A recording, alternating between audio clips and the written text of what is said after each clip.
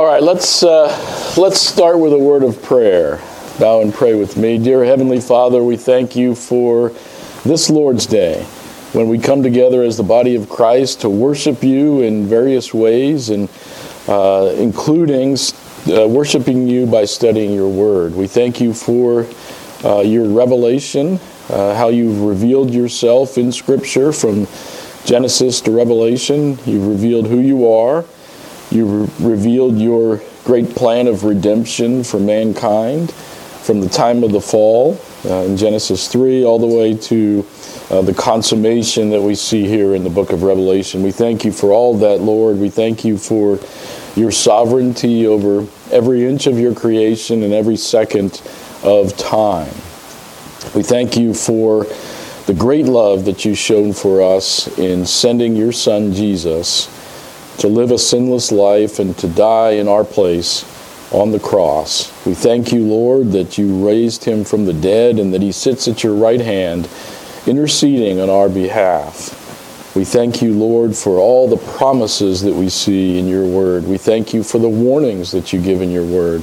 And we pray, Lord, as we study your word today, that it would energize us, empower us, and motivate us to share the gospel with our unbelieving friends and family members and neighbors and co-workers. And we pray these things in Jesus' name. Amen.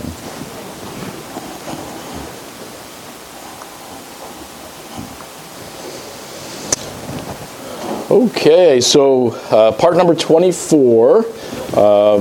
This is a 39-part series, as I mentioned, so we have a few more parts left in this quarter, and then we have one more quarter to go, and I think the sign-ups for the next quarter will be happening soon.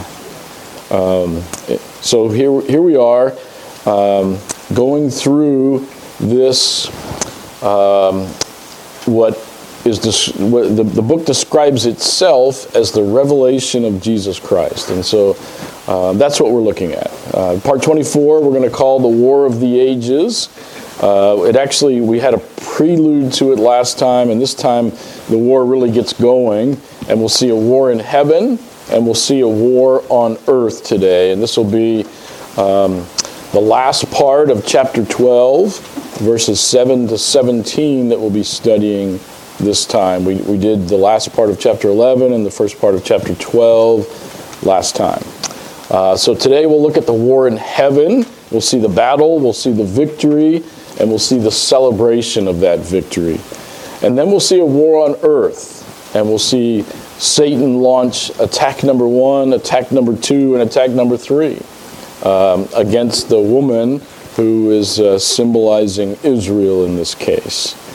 So a war in heaven and a war on earth is what we'll see this time, with the dragon being at the center of these wars. But first, let's take a look back at what we did last time. So last time, we looked at the very end of chapter 11, the beginning of chapter 12, and we had the sounding of the seventh trumpet, but there's a delay. There's a delay between the sounding that we get in chapter 11, verse 15, and the actual events that unfold from the sounding. There's a delay, and this delay really is all of chapters 12, 13, and 14 that we're going through now. And the effects of the seventh trumpet will, the chronological recitation of those events will pick up in chapter 15. So we have this, but we have an immediate reaction in heaven. The events don't unfold chronologically yet, but we have the celebration of the fact that these events are about to take place in heaven. And there are many cases of this in the book of Revelation, but this has become is the aorist tense in Greek, which sets it off as a proleptic, which means we don't have this tense in English. In Greek you have it, and it's a past tense describing events in the future. So it's events in the future which are so certain that you talk about them as if they had already happened. That's a special Greek tense that we don't have in English, and you see it over and over and over again in the book of Revelation. And since we don't have that tense in English, we use the English past tense, and that will sometimes confuse people. People will see that English past tense and say, aha, this must be events that happened in the past. But in order to think that, you have to ignore the fact that the actual Greek word in the actual scripture is the aorist tense, which means it's a future event so certain that we're describing it as if it happened in the past. But it's not a past event. That Greek tense does not describe a past event. And so you have to be careful about that, because people will take their English Bible and see a past tense and say, aha, something that happened in the past. No, that's not what the Greek tense says. Yes. Okay, so there's this celebration erupts in heaven because these events are about to happen. They're described as if they were past because they're so certain, even though they are future events. And then we have the 24 elders who we've seen before, who are representatives of the raptured church, and they're part of this celebration. They give the thanks, O Lord, the God Almighty, who are and who were, because you have taken your great power and have begun to reign. And so we have this celebration in heaven that was kicked off by the sounding of the seventh trumpet, even though the events haven't quite happened yet. The nations are enraged. We saw those who are unrepentant are not happy about the imminent coming of the kingdom of Christ. And then we have this fact that this is the time when we're going to have a judgment of the dead. The time has come for the judgment of the dead, and it's judgment both in the sense of reward for servants of Christ, and judgment for those who destroy the earth, which is those who oppose God. And then that was the very end of chapter 11. Then we looked at the beginning of chapter 12. We have a kind of a prelude to this war that we're going to talk about today. We have the three main characters, the woman, who represents Israel, the dragon, who is Satan, and the male child, who is Christ. There's a description of the woman, which uses some of the similar language from Jacob's dream, from the book of Genesis, chapter 37. And then she's with child. And we have a sign in heaven and a description of the dragon next. 7 heads and 10 horns and 7 crowns on the 7 heads. And we have a description of the fact that this dragon, who is Satan, swept a third of the stars out of the heaven. That's a third of the angels at his original fall. So we have not very much in the Bible about Satan's original fall. Isaiah chapter 14, Ezekiel chapter 28. But there's a description in there of a third of the angelic host having fallen with Satan. And here they're thrown to earth. And then we have the dragon and his plan. So this is really a recapitulation of things that have happened in the past here. The birth of the child, of course, the child is Christ, and so Israel symbolically giving birth to Christ, obviously that happened in the past. Jesus was born in the past, and Satan tried to devour him in the past, motivating Herod to kill all the male children. This is, as I said, this chapter 12 to 14 is kind of a recap of things that have happened to get us up to date, to get ready for the seventh trumpet that can contain the 7 bowls and the millennial kingdom that comes after. So this is a recapitulation of what happened in the past here. And in spite of Satan's efforts, of course, the woman gives birth to the child. Christ is in fact born. And he's not going to be able to hinder what's coming next either. Christ ruling the nations with a rod of iron in the millennial kingdom. So that's what we did last time. Any questions about how we got to this point? Okay, very good. If you'll open your Bible or your device to Revelation chapter 12, we're going to be covering the last verses from 7 to 17, verse 7 to the end of the chapter. Revelation chapter 12, starting in verse 7. So this is the word of the Lord.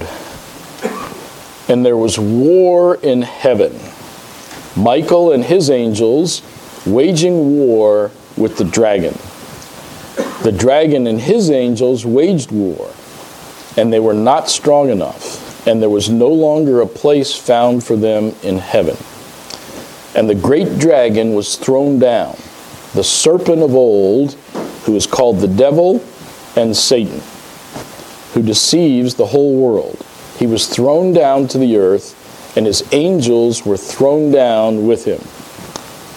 Then I heard a loud voice in heaven saying, "Now the salvation and the power and the kingdom of our God and the authority of his Christ have come, for the accuser of our brethren has been thrown down, he who accuses them before our God day and night.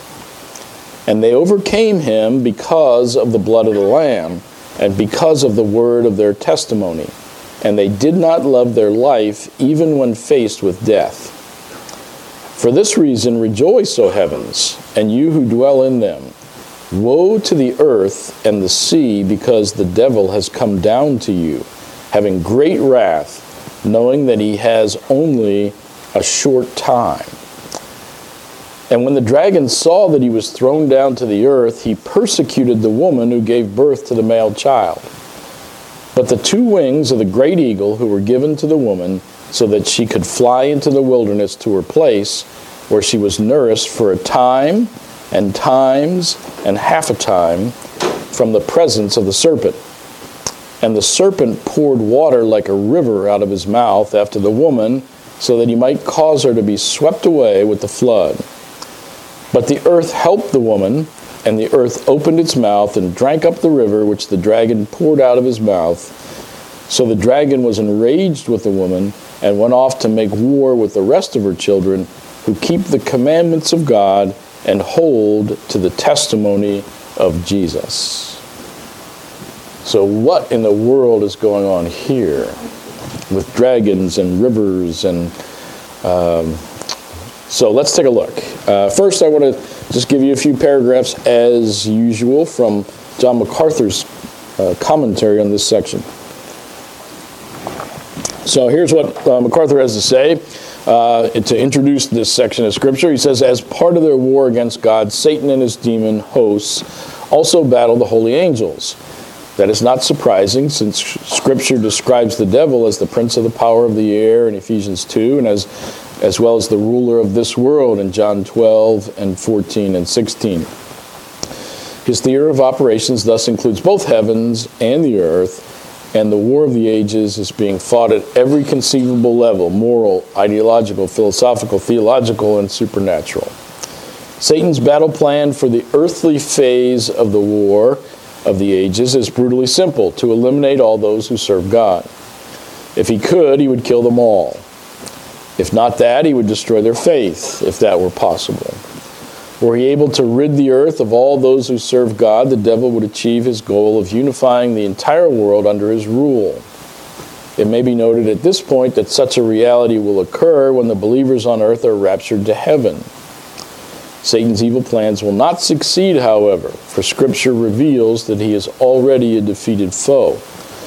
Though Satan was defeated at the cross, his sentence has not yet been fully carried out, and though he understands his destiny as revealed in Scripture, Satan nevertheless relentlessly continues to fight his losing battle against God. Thus, the war of the ages will continue until Satan is incarcerated temporarily in the abyss at the beginning of chapter 20, and then permanently in hell after that, also in chapter 20, thrown into the lake of fire. The tribulation will be the worst of times for Israel for 2 reasons. During that 7-year period, God will pour out his final fury on the unrepentant and unbelieving world, including the unrepentant rebels of Israel.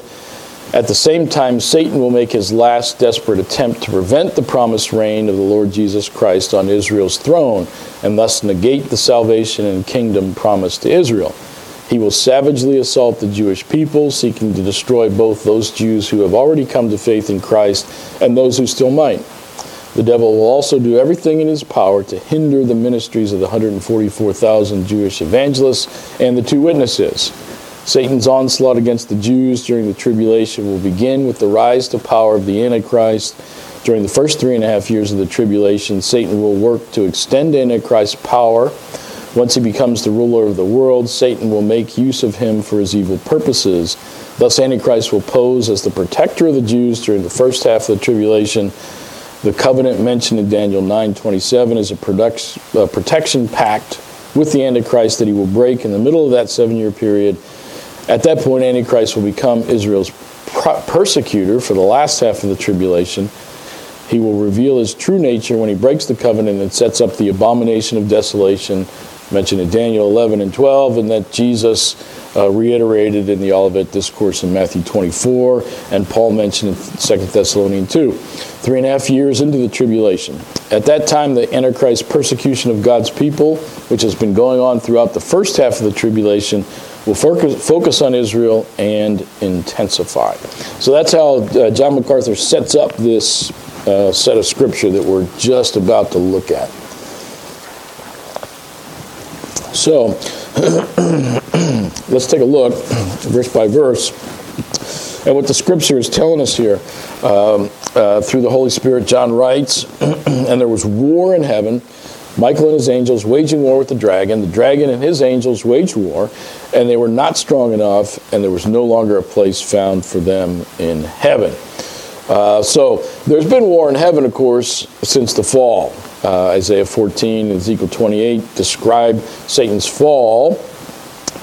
Though at present he still has access to God's presence in heaven. We see that we've seen that already in the book of Revelation. We see it in the book of Job. So Satan fell long before the book of Job, but in the book of Job we see him presenting himself along with the other angels before God. And so he's obviously had access since his initial fall, and he'll have access all the way up until this fall that's described here. He has access to God in heaven. So the Bible describes him as the god of this world, and the prince of the power of the air, and his demon hosts as the spiritual forces of wickedness in the heavenly places. That's what Ephesians 6 says. And so there's war in heaven and on earth here described.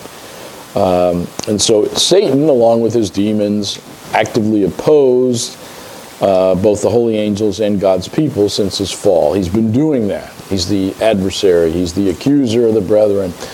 This has been his self-appointed task since his fall.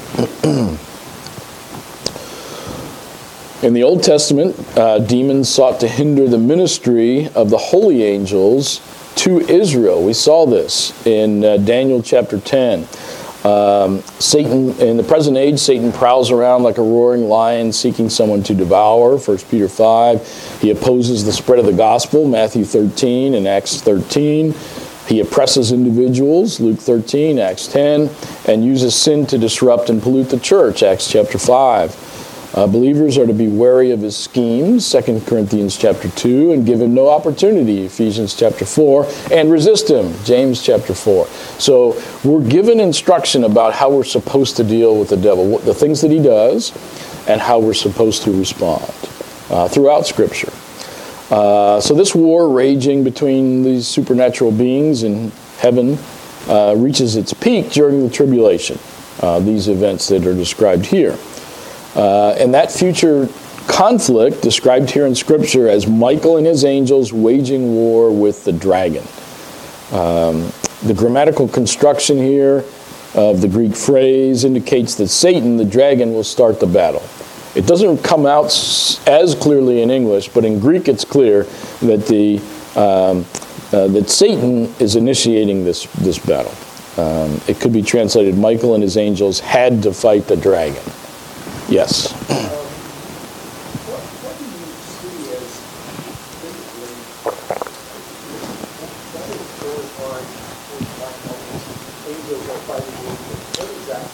So that's an excellent question, but unfortunately my answer is I have no idea what the battle between angels look like. And so, I mean, we've had a glimpse that this has happened in the past, and I'll show you some scriptures about disputing over Moses' body.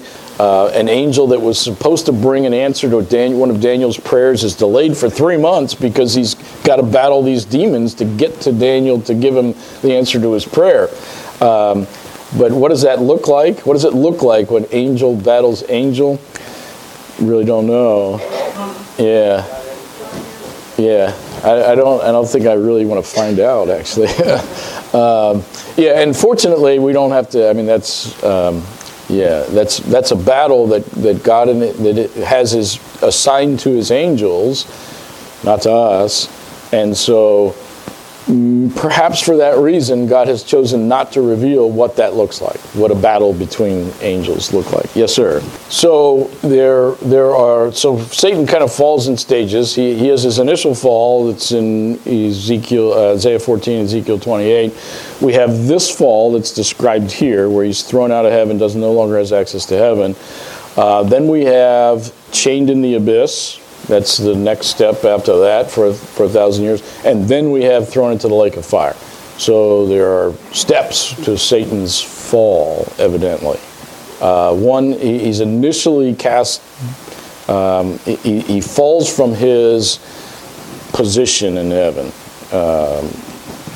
Sometime undefined, we don't know exactly when that first fall happened. But after that first fall, he obviously still has access to heaven. We see that very explicitly in Job chapter 1 and chapter 2. He's right there presenting himself with the other angels, the sons of God, in the book of Job. So he still has access until this event. This event, yeah. Yeah, I think so. Yeah, he appears in the garden. Yeah, he does appear in the garden, so the timing is not specifically mentioned, but it has to be before Genesis 3. So it has to be between creation and Genesis 3 that first fall happens. Yeah. Okay, good. So we have Michael and his angels had to fight the dragon. So Michael and the dragon have known each other since they were created, and the battle during the tribulation will not be the first time, as others have mentioned. We've seen Michael in Scripture before. Daniel chapter 10 provides an Old Testament example. A holy angel dispatched with an answer to Daniel's prayer. Daniel 10, that Ann was just mentioning, was delayed for 3 weeks by a powerful demon who was in control of the Persian Empire. And it was not until Michael, one of the chief princes, came to help him that he was able to prevail. So here was a demon, he was delayed by an angel, he was delayed by a demon, and he had to get Michael's help before he could complete his mission. And so this is a glimpse of the battle between heavenly angels and fallen angels. And we get this one little glimpse of it,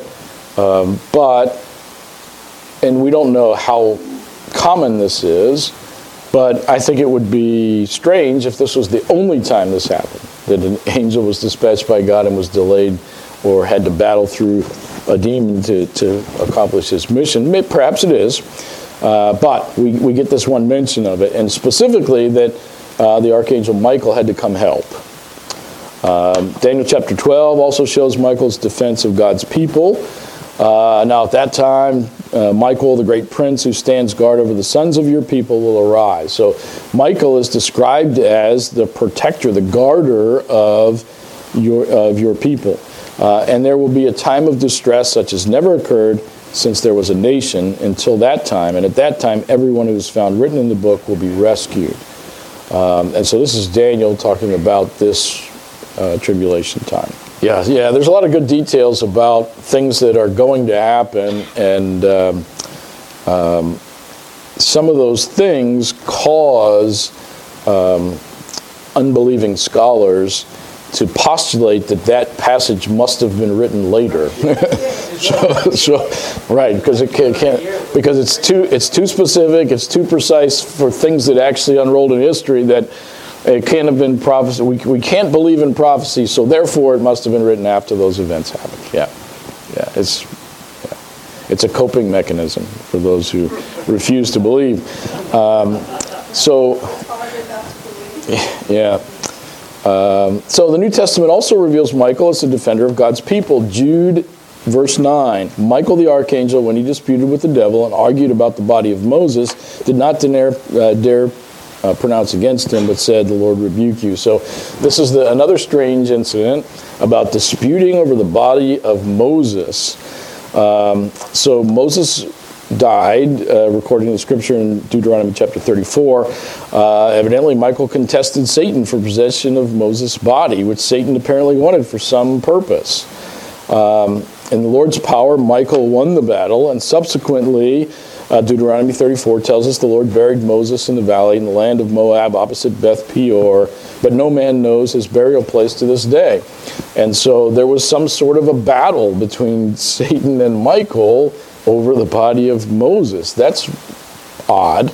But this is another example of heavenly angel against demons or Satan revealed in Scripture, that this has happened in the past. We get this massive battle here in Revelation described, but it's not the first time they've encountered one another.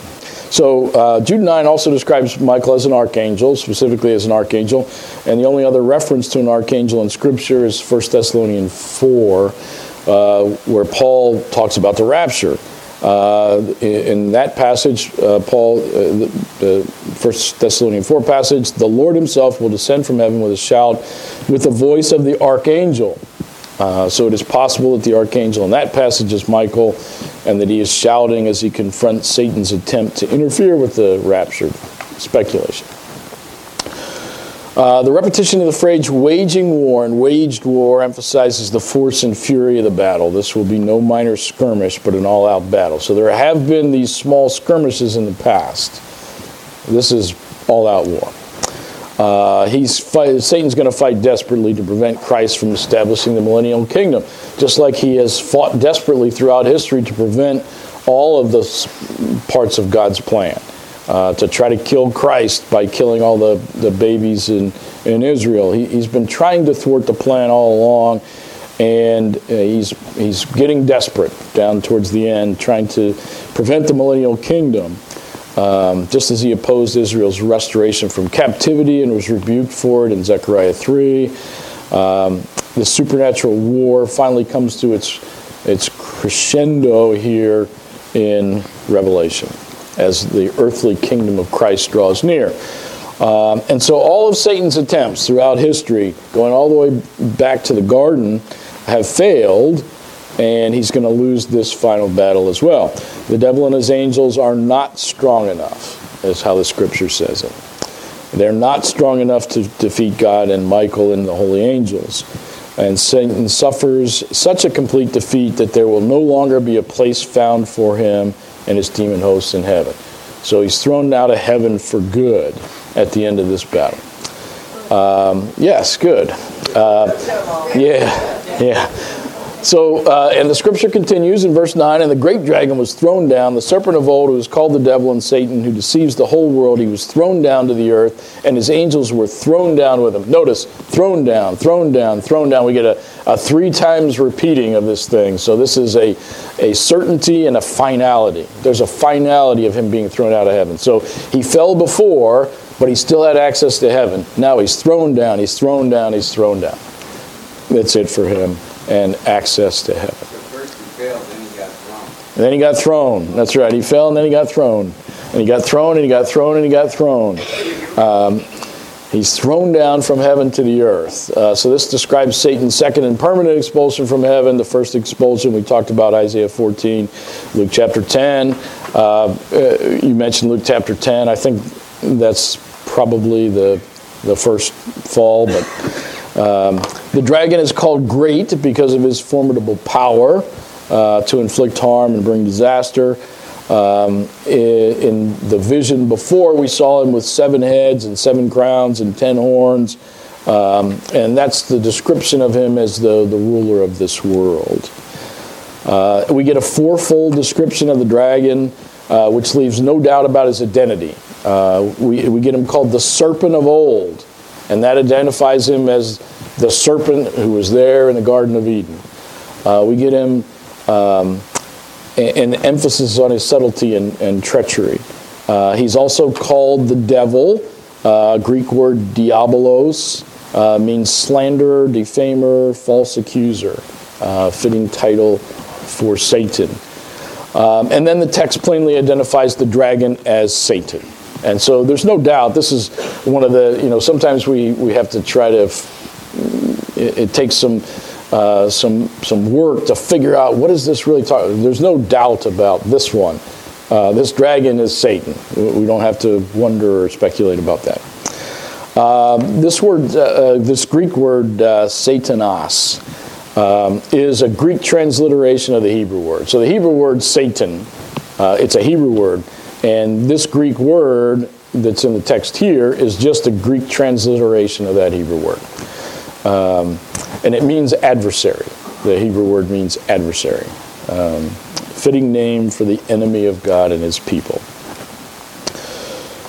So, and it's of course very tragic. He's the star of the morning in Isaiah 14, a glorious created being, and he's now forever branded the adversary.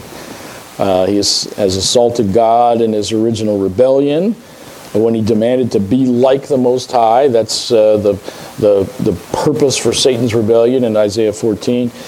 And then, of course, he starts his career on earth by leading Eve into sin in the garden, manipulating her to distrust the character and word of God. So how does he approach Eve? He says, did God really say?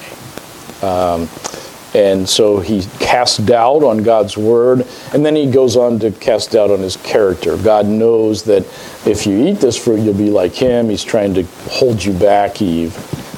He's not who he represents himself to be in character, both in word and character. That's how Satan approaches Eve, and that's been his nature from the beginning. And then the final description of the dragon is the one who deceives the whole world. Deceive translates this, it's a present participle, the verb planao, to lead astray, to mislead, or to deceive. And so that's what he does. The use of the present tense indicates that this is Satan's habitual, continual activity. He constantly accuses the believers, and he constantly deceives the whole world. This is who he is. So it's describing his character. And so we get this very thorough description of who Satan is. And this is the dragon that's described here.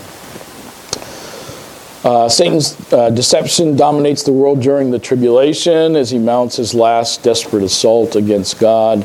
And he uses agents, through the agents of the false prophet and associated with the Antichrist, who we'll see in chapter 13.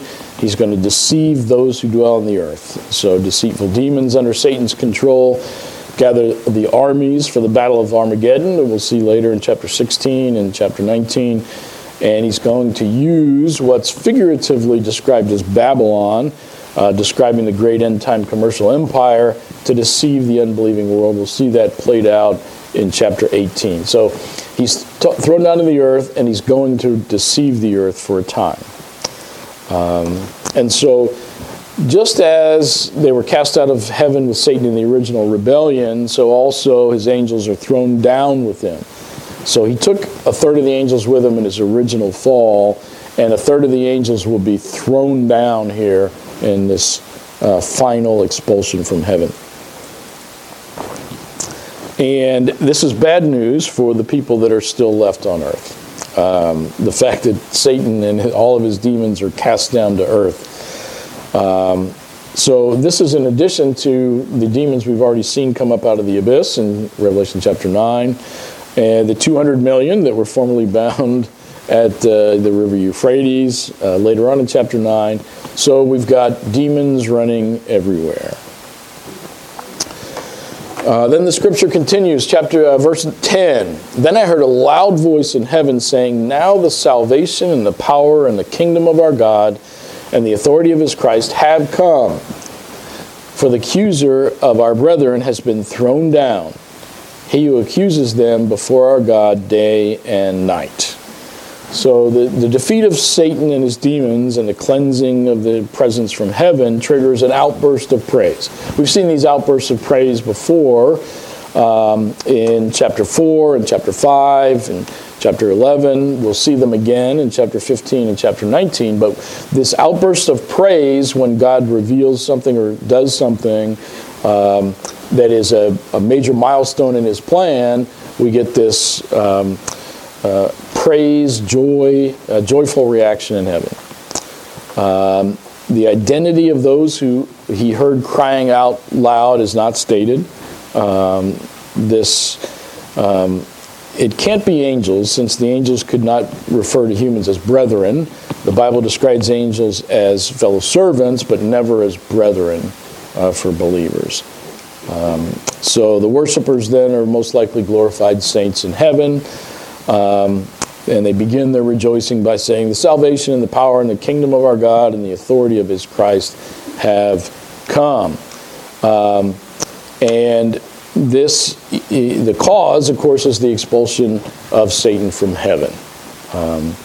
And this, the saints offer praise that the accuser has been thrown down, joyful reveling in heaven, redeemed and glorified individuals. There was nothing Satan could legitimately accuse them of, but still they must have grieved that the suffering brethren on earth were subject to the devil's accusations.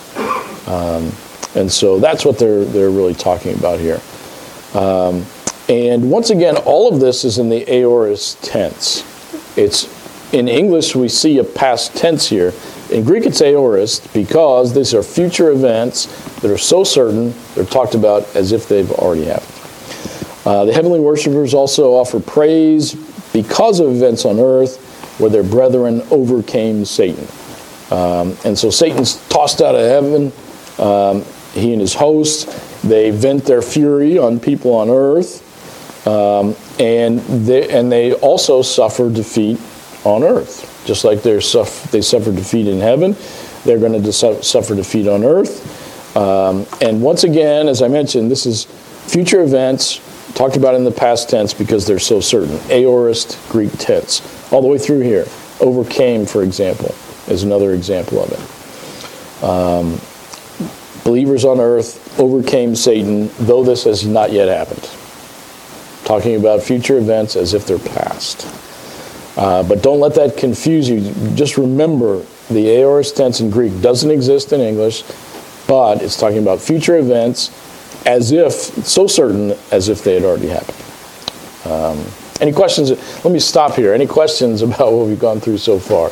So, so cherubs were, in some sense, guardians.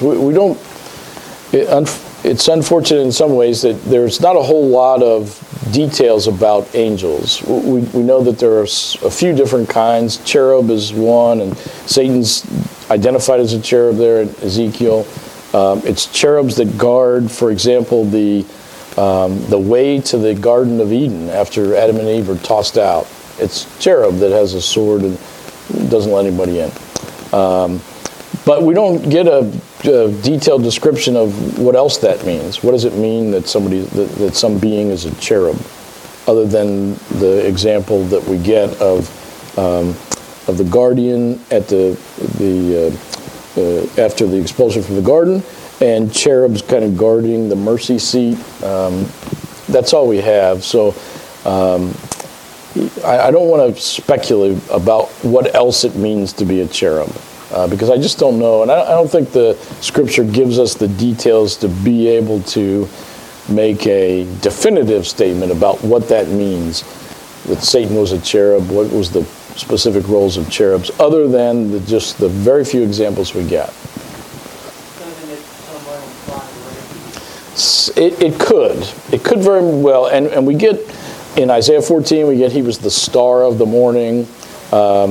And so what does that mean, that he was the star of the morning? It seems to indicate, perhaps, that he was a fairly high-ranking angel before he fell. I think that's a decent speculation, I think, from the evidence we have in Scripture, that Satan probably, he was a cherub, described as a cherub in Ezekiel 28. He gets a special description as star of the morning in Isaiah chapter 14. It seems to indicate that he had some rank. Yes. Yeah, he had some rank, and I think that is power, and power always is pride. Right. That is That's true. That's true. And so and we get very little else about the ranks of angels except for Michael. We get described as an archangel. Seraphim and cherubim are the different kinds of angels that we get described in the Bible. But we don't get a whole lot of details about what does that mean about an angel, the fact that the angel is a seraphim or a cherubim. What exactly does that mean, other than cherubim were the ones that guarded the entrance to the way to the Garden of Eden and guard the mercy seat, just depictions of cherubs guard the mercy seat.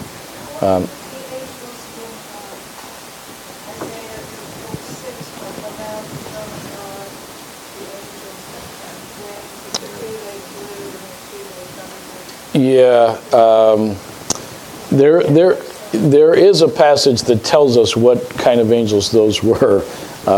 I think those are seraphim. But there's not a lot, and so it's interesting. If you read the Institutes of the Christian Religion by John Calvin, there's a section on angels in there. And in that section on angels, Calvin says, he uses kind of harsh words. He says, speculation about angels is useless. If the Lord wanted to reveal more about angels, he would have revealed in his scripture more about angels. So don't run off and speculate about angels. It's really kind of a harsh passage, a harsh way. And I think Calvin is saying, I don't know, and so don't ask me. I really think that's what Calvin is trying to say in his Institutes. But yeah, so there's some reasons, I think, why God doesn't reveal too much about angels. There is the danger of worshiping them. And we see a couple of examples in Scripture where people encounter angels and they try to bow down to them, and the angels stop them. No. I'm a fellow servant, they say. Don't worship me. They point to Christ. They point to God as the only object of worship. So the heavenly angels are always really clear about that.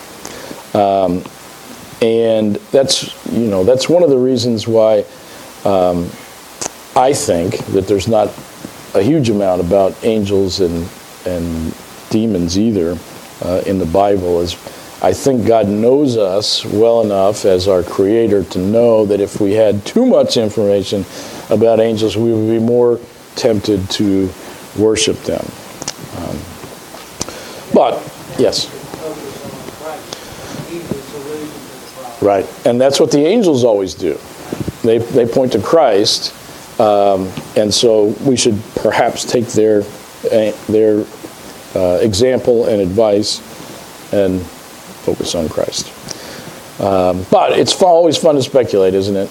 When we get a little bit of information about something, we want to know more.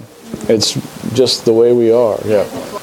And so we get a description of how the tribulation saints overcame Satan. It was by the word of their testimony.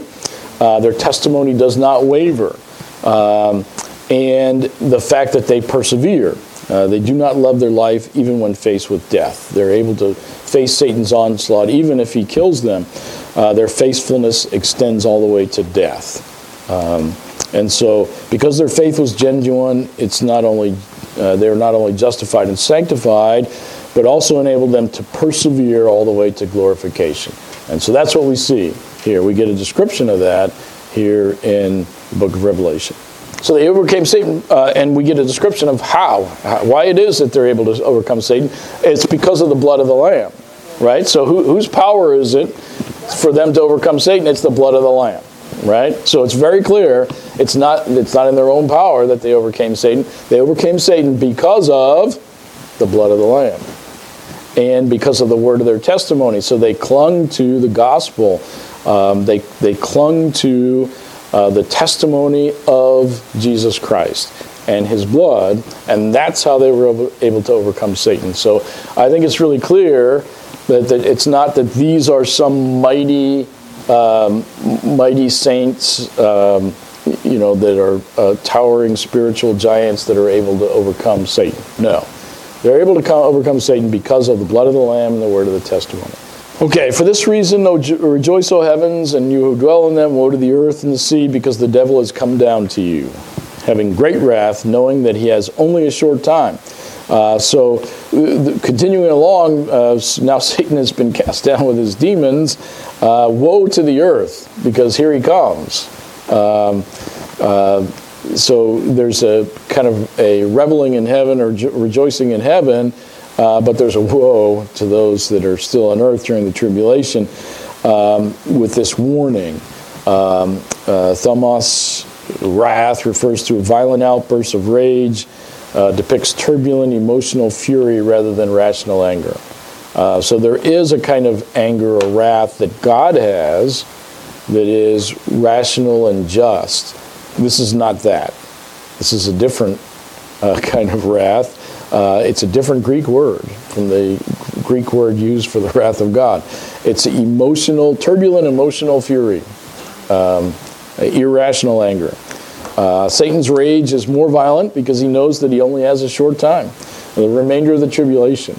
We've already seen that described a number of times. We'll see it again. Described as 3.5 years, described as 42 months, described as 1,260 days. We'll see it described again here in just a minute. But he has only a short time. And we're going to see that time he has is 3.5 years.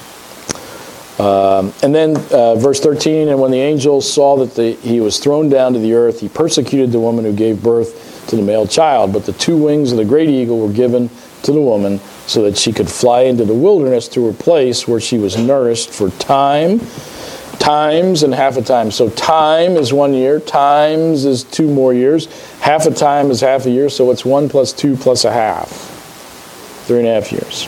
So this is 3.5 years. Satan has been thrown down, and now he's got 3.5 years to persecute the woman who gave birth to the male child. So the woman is Israel, the male child is Christ, and the dragon is Satan. He's going to persecute her for 3.5 years. And so now the reason for Israel's flight that was previously mentioned, so we saw Israel's flight in chapter 12, verse 6. Now we see the reason for the flight. So the dragon, Satan, was thrown down to earth. He's frustrated and enraged with his ejection, desperate, knowing that he has only a short time, left to oppose God's plans before he's incarcerated in the abyss for 1,000 years. He furiously persecutes the woman, Israel, who gave birth to the male child, Christ.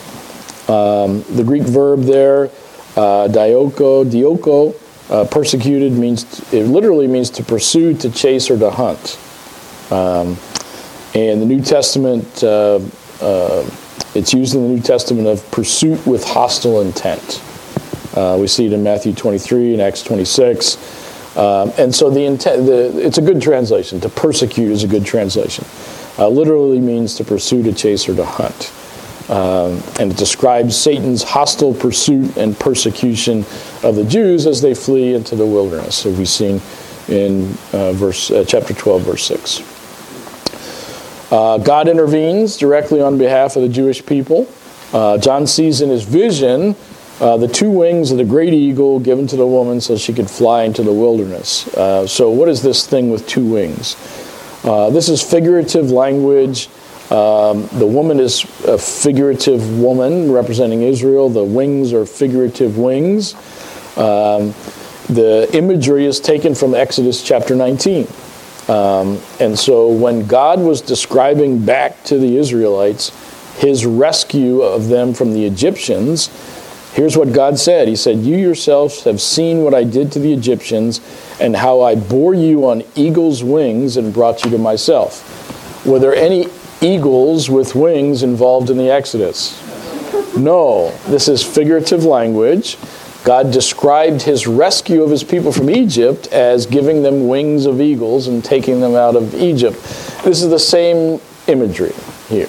Wings of eagles, rescuing his people, just like he rescued them from Egypt. He's using the same imagery that he actually had already used in Exodus chapter 19 for him rescuing his people. Wings in Scripture symbolize strength and speed in various places. Isaiah 40, 2 Samuel 22, Psalm 18, and 104. Most commonly, wings speak of protection in Deuteronomy 32, for example. So God is protecting and saving his people. That's what these wings of the great eagle represent here in this vision. So the location of the place to which the Jews flee is not revealed. The term wilderness is imprecise. So wilderness could mean a lot of different places. It does not reveal an exact place. The term is general. It's used to describe desolate areas east of Jerusalem in a couple of different places in the Scripture. Jesus warned in the Olivet Discourse in Matthew 24 that they would flee to the mountains, and this suggests that the refuge will not be in the coastal plain, which would not be fleeing to the mountains. The coastal plain to the west of Jerusalem would not be mountains. The relatively flat Negev, the desert region to the south, that wouldn't be mountains either. So the mountainous region is to the east of Jerusalem. East and east-southeast of Jerusalem is most likely what's in view here. Daniel 11 adds a little bit of extra description. The Antichrist will also enter the beautiful land, and many countries will fall, but these will be rescued out of the hand: Edom, Moab, and the foremost of the sons of Ammon. Those are nations that are to the east of Jerusalem and the east-southeast of Jerusalem. And so putting those scriptures together, once again, this is speculation. The refuge may be to the east and the east-southeast of Jerusalem. But the location is not given precisely here. So in this place of safety and refuge, Israel will be supernaturally nourished by God. Now, we've seen God supernaturally nourish his people in the past. We had the manna that went on for years and years in the wandering in the wilderness. So God has done this before. He's done it with individual prophets before, supernaturally brought them food, and he's done it with the whole mass of a nation before.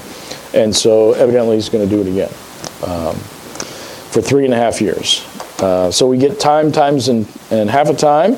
That phrase is drawn from Daniel 7 and Daniel 12, refers to the second half of the tribulation, which Jesus referred to as the Great Tribulation in the Olivet Discourse in Matthew 24.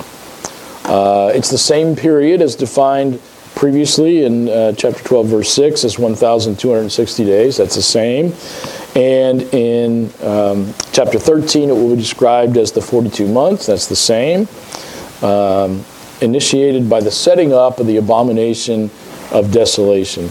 Daniel chapter 11 and 12, which Jesus then referred to in the Olivet Discourse in Matthew 24, and which Paul referred to in 2 Thessalonians chapter 2 as well.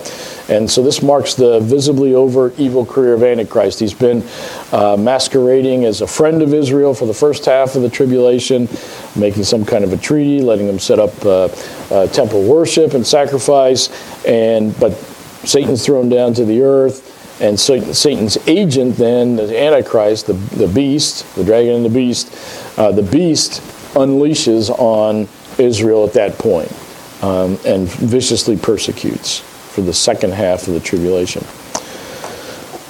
But God will protect Israel from the presence of the serpent. Satan may know where the Jews are hiding, but he will be unable to get at them because of divine protection. So they're protected from the presence of the serpent. So it's clear it's Satan who's seeking to destroy them, but God won't allow that to happen. But the serpent goes all out. Satan he's a defeated foe, but he's not going to give up. He's going to fight and battle to the very end. And so we get this description of an additional attack. And the serpent poured water like a river out of his mouth after the woman, so that he might cause her to be swept away with the flood. But the earth helped the woman, and the earth opened its mouth and drank up the river which the dragon poured out of his mouth. So he's thwarted in his initial attempt to massacre the Jewish people. They run away and hide. God hides them and protects them. So he's unable to directly assault them in their hiding place, so he resorts to some sort of a long-range tactic to try to get at them. So this is once again, I think, pretty clearly symbolic language. The serpent is not an actual snake, but a symbolic representation of Satan.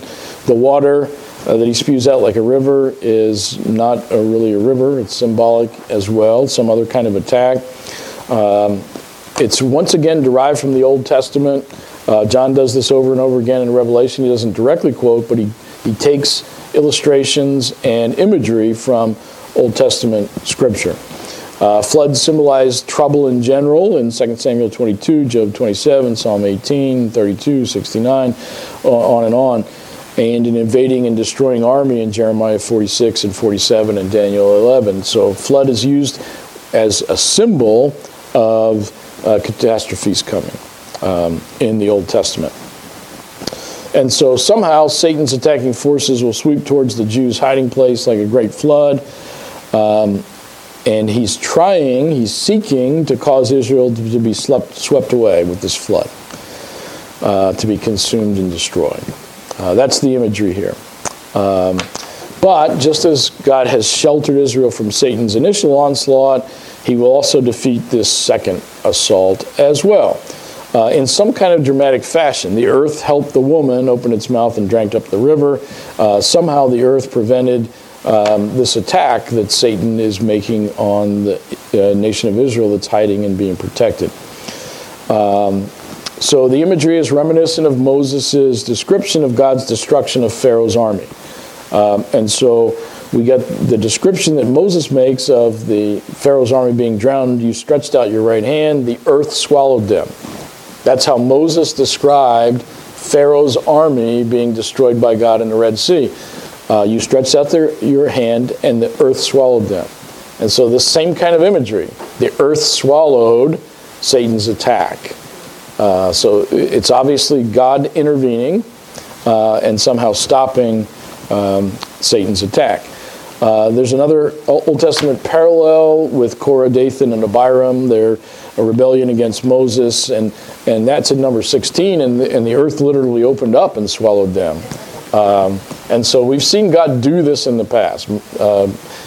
He demonstrates his sovereignty over his creation in a spectacular way by using it to destroy enemies of his. And so that's what he's describing here. That's what's being described here. God's going to miraculously defeat Satan's attack on Israel somehow, similar to what he did with Pharaoh's army in the Red Sea and these rebellions against Moses. The earth literally opened and swallowed Korah, Dathan, and Abiram. Okay. And of course, we've seen these massive earthquakes being described during the tribulation period, and it's possible that God uses another one of these things to literally open up the earth and swallow up Satan's attack. Could be. Whatever the symbol is, whatever this symbolic language is picturing, it marks the destruction of an attack and the end of Satan's second assault against Israel. And so then we have, at the end of this passage, so the dragon was enraged with the woman, so he's been trying to claw and reach at her, and God won't let him. And he went off to make war with the rest of her children who keep the commandments of God and hold to the testimony of Jesus. So now Satan is thoroughly frustrated, and he's enraged, according to Scripture, by his inability to destroy the woman, Israel. And so the dragon, Satan, will turn his fury toward new targets.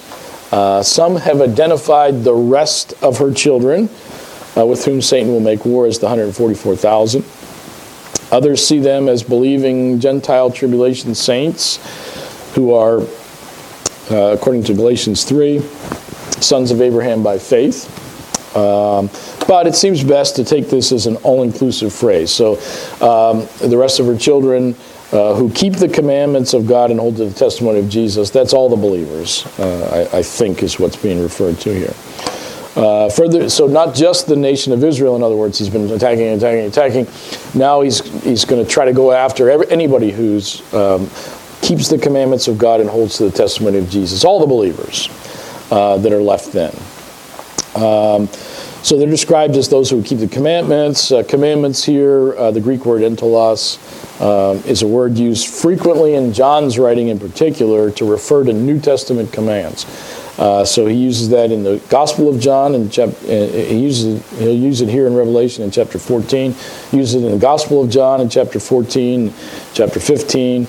He uses it in the Epistle of 1 John in chapter 2, chapter 3, and chapter 5. So John uses this Greek word many times, and he uses it usually to describe commandments of the New Testament, things that Jesus said. The testimony of Jesus is not testimony about him, but the testimony he gave. In other words, that's what John's really getting at here. These are the things that Jesus told us, the testimony of Jesus. Truths that he taught and are revealed in the New Testament. That's how John uses that word in his gospel and his epistle. Okay, so like the first two attacks that were directed specifically at Israel, his third attack will also fail.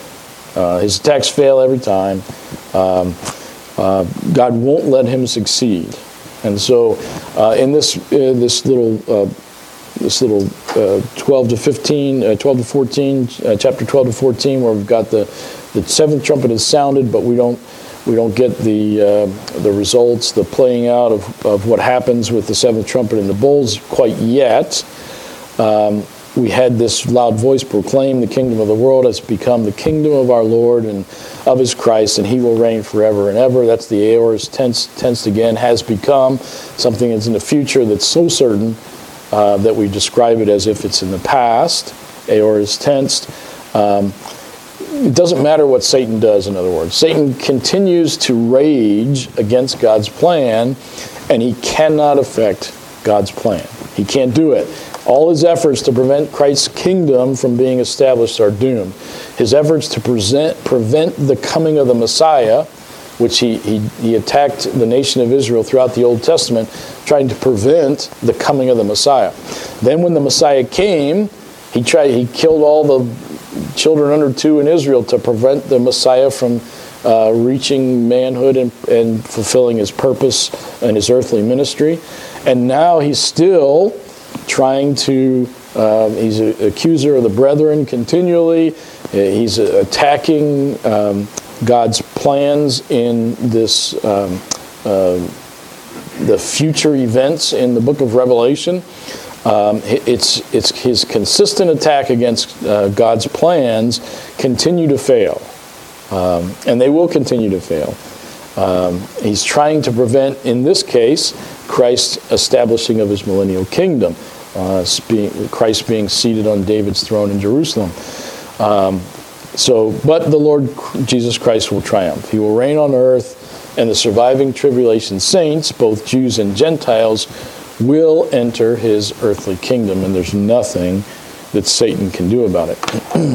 So for the people of Israel who have suffered through tremendous difficulties throughout history, the darkest hour still lies ahead. The worst of it is still coming in this tribulation. But it will be followed by a glorious dawn. The elect remnant of Israel, having survived the persecution, the worst persecution in their whole long history, will be saved and will enjoy the millennial kingdom. And as Romans 11:26 says, and so all Israel will be saved, just as it is written. And so that's what Paul says in Romans 11:26 says, all Israel will be saved, just as it is written. He's referring back to the Old Testament, saying that this is the consistent teaching, that God will save his people. And Satan is so desperate to prevent that from happening. And we see all the things that he tries to do here in Revelation that he will try to do in the end times, and all of it will be to no avail. Let's close in prayer. Dear Heavenly Father, we thank you for what we read in your Scripture, how you've revealed yourself and your plans. We thank you for all of that. We thank you for who you are, and we pray, Lord, as we go out of this room to corporate worship, as we worship you in songs and hymns and spiritual songs, and worship you through the preaching of your word, that the meditations of our heart, the words of our lips, everything that we do would bring glory to your name and be acceptable in your sight. And we pray these things in Jesus' precious name. Amen.